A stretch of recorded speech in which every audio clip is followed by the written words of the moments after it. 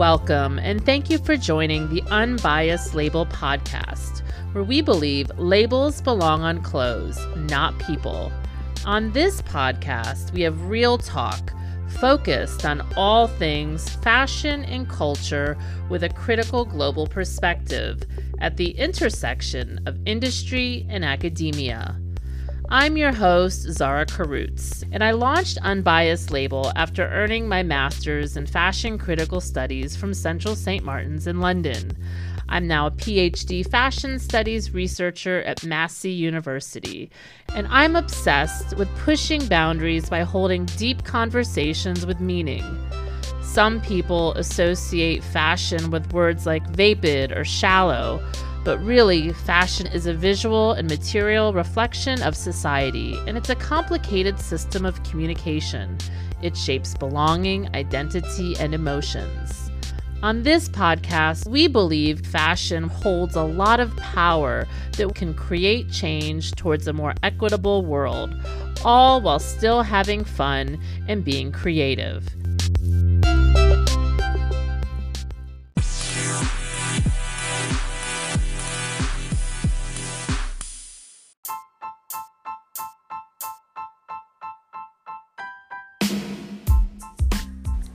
This episode of Unbiased Label is a conversation with Anastasia Karklina, who is a cultural analyst, strategist, and PhD researcher at Duke University. Her work is focused on African American studies and feminist theory.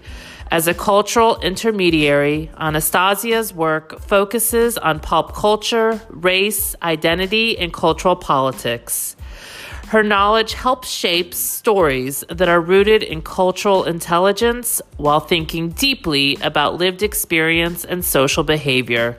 Please join us as we talk about culture as an interdisciplinary form of critical thinking and examine the importance of understanding the connected world for which we live in. On this episode, we focus on knowledge leading to equality rather than systemic bias. Hi, Anastasia. How are you? Hi, Zara. I'm good. Tell us a little bit about your work and what you do. Absolutely. My broader specialization is in cultural studies, which means that I spend a lot of time thinking about culture, ideology, identity, and social history. And my more specific specialization is in Black studies and feminist theory, which brings me to the work or the kind of thinking that takes seriously the role of race in structuring culture, structuring society, and making the history through which we're living. I would say it's more important now than ever before, wouldn't you say? I think you're totally right to say that in this moment, thankfully now, more of us are thinking about things like representation, diversity, inclusion, all of which always already have to do with culture. Yeah, and also the intersection of academia and industry and sharing the knowledge from both spectrums and having that dance that really works well together to grow and move everything forward. I am very passionate thinking about the untapped opportunity that exists in interdisciplinary humanities for folks who are not just inside of the academy thinking about these things, producing knowledge, researching various aspects of culture, but for professionals in the industry, right? Whether it's in business or advertising or communications. It seems to me that some of the tools that we use in academic research is permeating some aspects of the private industry, but there's just such a wealth of thought in the humanities that I think is yet to be discovered, uncovered, and applied in other parts of the industry. I agree. There's a huge hole that needs to be filled, which is why we're having this conversation, which is why we do our work. So I'm totally in agreement with you. The idea of culture holds so much power in so many different ways. I think of culture as a rather fluid, expansive force that is always in flux. It's not something that we can pin down, that we can narrowly define. And that is precisely the work of cultural studies as a discipline, but also as a tradition of critical thinking. I think what cultural studies does, specifically in the context, for example, of Western culture, which is my area of specialization, it is really about thinking of culture as not something there, not something that how these people live, but how we all live, how we all interact, how we all construct not only our interactions, but our notions of self, our notion of each other. There are constantly forces of the past, certain residual practices that are always in tension with things we're creating in the present, but also with emergent forces that are coming at us from the future. Like we can think about it in terms of gender relations. There are certain residual gender norms that are very ingrained, and there are certain norms that are very dominant in our culture, right? The way that we interact across gender lines. Yet at the same time, if we go and look at fashion, we look at music industry, we'll look at art, there are certain emergent strands of culture that are pushing against those notions, that are opening up something new for us in the way that we're thinking about things like gender or race, or identity altogether. I would think of culture as ideology, as a competition of certain ideas that have ideological underpinning under them. There's a lot of gatekeeping, a lot of opinions, there's a lot of rhetoric, activism.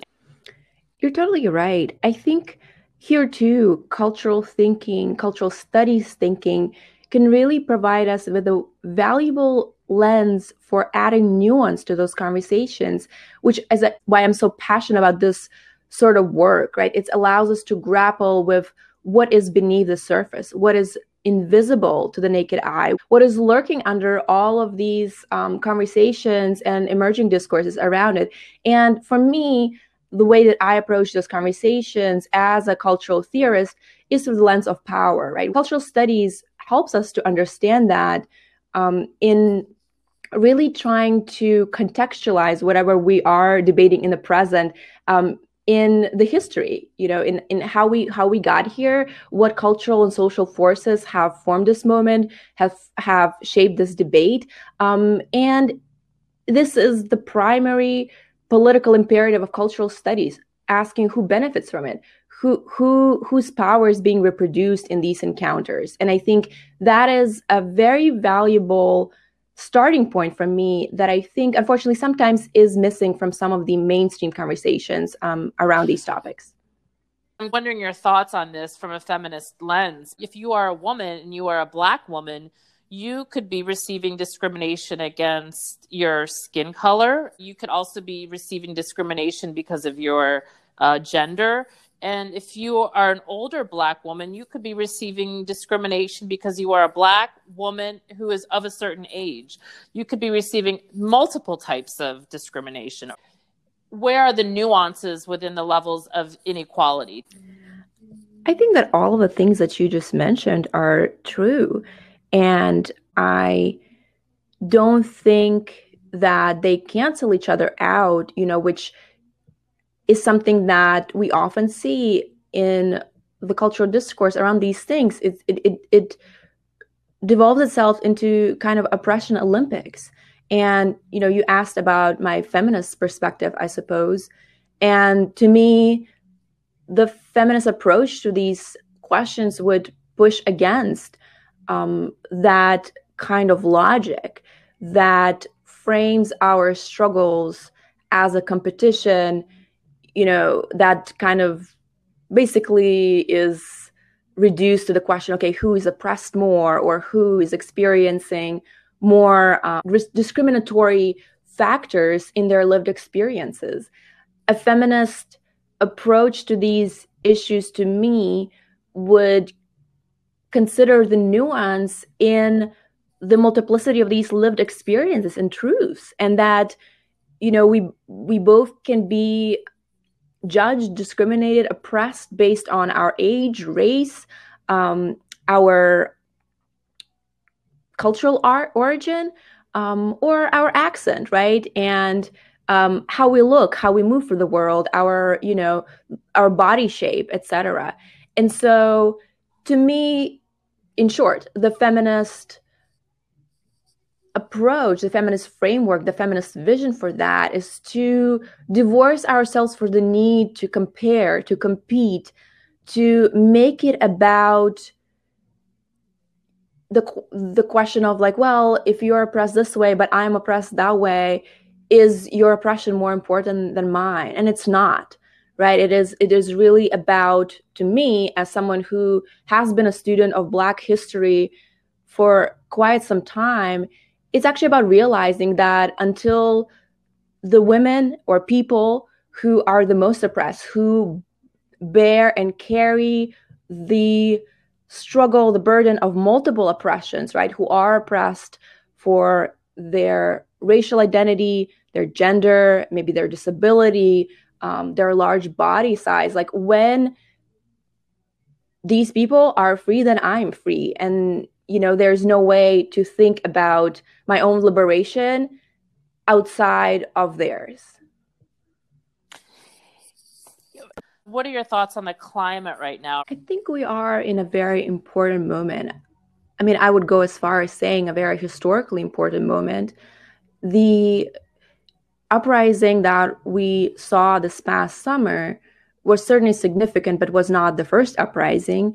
It was perhaps an uprising that garnered the most attention and the most mobilization. But in the years before that, we saw uprising in Ferguson, in Baltimore, in Charlotte. And so I think if we think about what is happening currently, not necessarily, in this timeline since last May, since the murder of George Floyd, but in thinking about this kind of mounting of cultural pressure over the last, 7 to 10 years, as a result of hard work of Black Lives Matter co-founders, activists, organizers, as well as many multiracial, cross-class, grassroots coalitions on the ground that are working towards change, then I think we can more precisely understand this moment as a result of that hard work. What I think has happened since May is what inevitably always happens in a society that is highly commercialized, in which these ideas become not just about the realities of a political struggle and what needs to be done, what needs to be accomplished on a structural level, but they become signals for our own goodness. I think that is where we get it wrong right now. There is, thankfully, a renewed attention to issues of representation. However, that is profoundly not enough. We, I think, need to be thinking more intentionally about things like power, as I said earlier, things around structural inequality that are the way in which oppressive systems are deeply ingrained into our institutions. And to put it in more simple terms, I want to think more about, how much does a working class person earn at your corporation? Perhaps at the very bottom of, the food chain, the person who perhaps produces the packaging for your brand. I want to think about that in addition to thinking about who is on the cover of your, advertisement, or the magazine cover, or who is, say, I don't know, representing your brand on Instagram, right? To me, it's how are you treating the person who is cleaning up after your fashion shoot? That is the question I don't think we address enough. And I think that is precisely because we have not yet arrived on the mainstream level to a place where we can think about race and class as always already intertwined. There's no alleviating racial inequality, for instance, or gender inequality without talking about capitalism. This is such a complex conversation because it is so layered and nuanced and elusive. I would say we're at this point in society where culturally you can't escape the ignorance anymore, or the biases. I mean, the voice is so loud collectively that a person living under a rock would know that change is happening and we're in the midst of this sort of shift culturally, which is great. So, the inequality is so vast that the chasm to overcome the sort of injustice that has been rooted in the history of America, for example, it's a heavy lift. And right now we're in a culture of activism. I come from an activist background. For the last 10 years, I've been organizing as part of movements for racial and economic justice. And I think over time, especially recently, have had a hard time labeling myself an activist because of how we have diluted, in some sense, activism to the point of where it doesn't hold much meaning when we bring that word up or throw it around. So kind of in thinking about the questions that you have posed, I think part of what to me needs to happen is really thinking very intentionally about what activism is. I think activism is political work. Activism is politics, and I don't mean politics as a kind of electoral politics or, mainstream level kind of politics, but I'm thinking about political struggle. And when we start thinking about activism more precisely as part of movement work, as part of a long tradition of struggle that has been waged by oppressed people, we have a point of reference. We are no longer thinking about activism in this vacuum. We all should be doing activism. I'm an activist. I'm against inequality. Once we're able to narrow it down and say that activism that we should be carrying forward, in my opinion, is part of a long tradition of people who have done it before us, who have come before us, who have something to teach us, then we can go back to history. I study the history of Black social movements, and we can go back and think about what it is that we are inheriting, what is the legacy that we are inheriting, what it is that our generation is charged with, to carry forward. I think that might lead us to more specific answers that go beyond just kind of general terms like inequality, social justice. What does that mean materially? What does it mean tangibly? Perhaps when we do that, we can develop our own and collective political visions. To me, for instance, that means believing that all people deserve healthcare, education, deserve access to employment and safe housing. Those are not really quote unquote sexy, trendy things to talk about, whether on, Clubhouse, Instagram, or LinkedIn.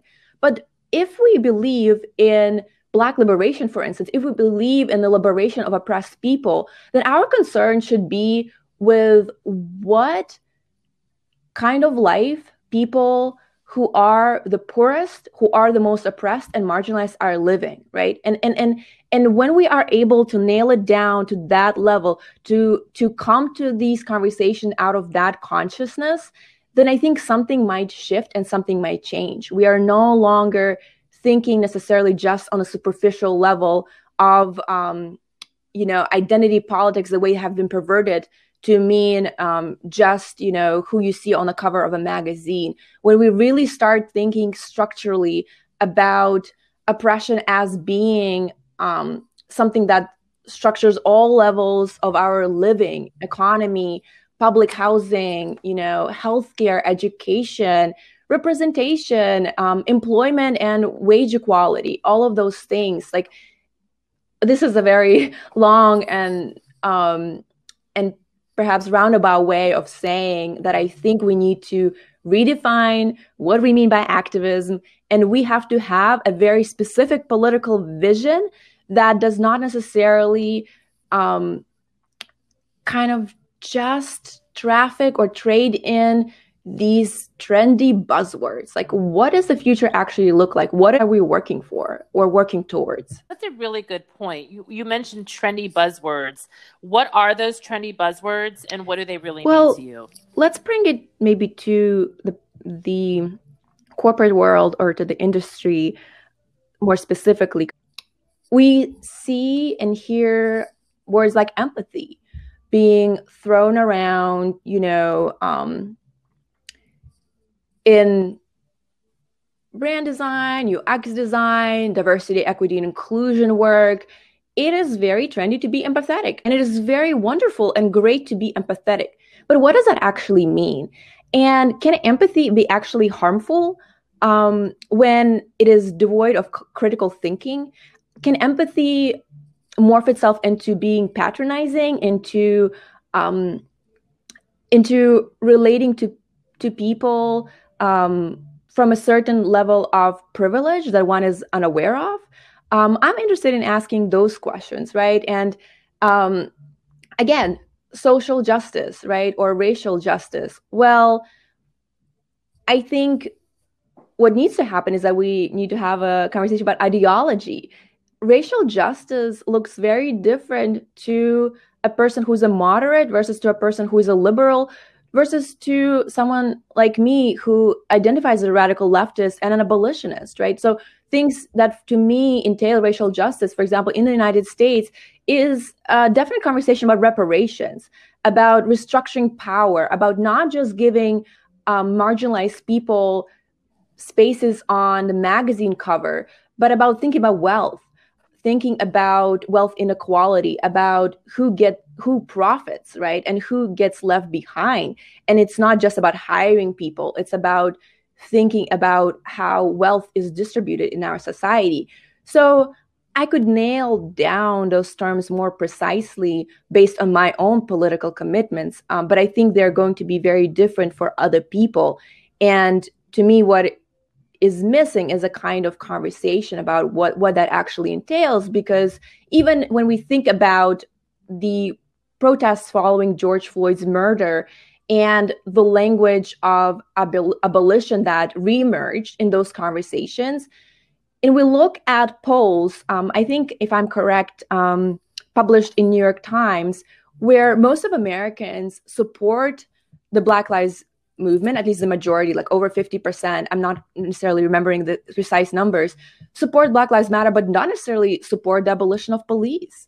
Where does that leave us? Where the movement's demand is actually defunding the police. And what happens when, we say Black Lives Matter, but we are actually not necessarily talking about the same things that people on the ground in the movement are talking about. And what does that do for diluting those concepts, those ideas, those visions?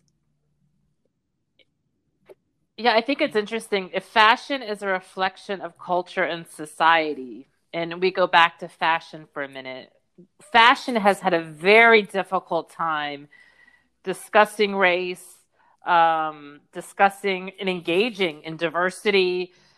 There's been a lot of controversies on the runways within the past 5 to 7 years when you look at not just cultural appropriation or misrepresentation with, white models with cornrows and the backlash behind that, or the sweater that is a reminder of blackface, or the lack of diversity in general, or representation in magazines, ad campaigns. In my mind, it seems like that's the easiest place to start. It seems to be a very big ask. Well, what are your thoughts on that? My first thought that comes to mind is hire Black studies consultants. That is where I come into this conversation, where we began in this conversation, thinking about the value of cultural knowledge, the power of cultural knowledge.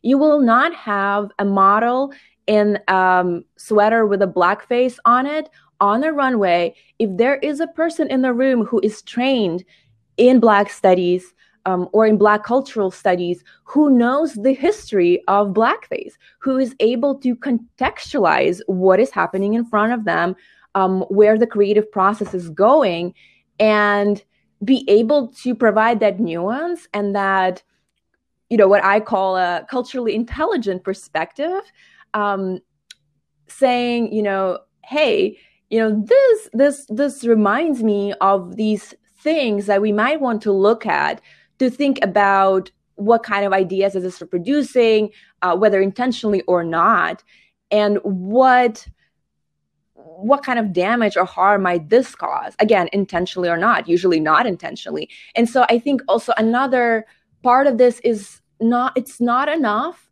to bring into these rooms people who look a certain way. It is absolutely important to increase representation, to create diverse and inclusive teams of people, creative strategists, managers, whoever, of various racial, ethnic, cultural backgrounds, etc. But in addition to that, we need to start thinking about cultural knowledge.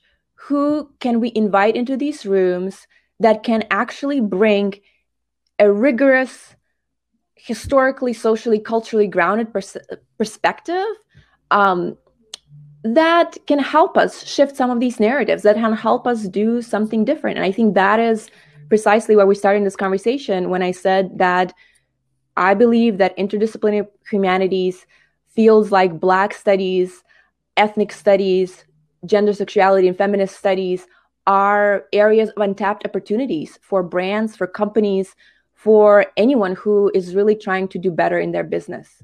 This conversation is sort of embodying what I think should be happening. And it's kind of just briefly to your point about pointing fingers or canceling each other, or, the way in which we don't always take the time to have these conversations and to disagree, or to, bring in certain examples that challenge us and challenge our thinking. And so I'm very thankful to be able to be in conversation with you about that.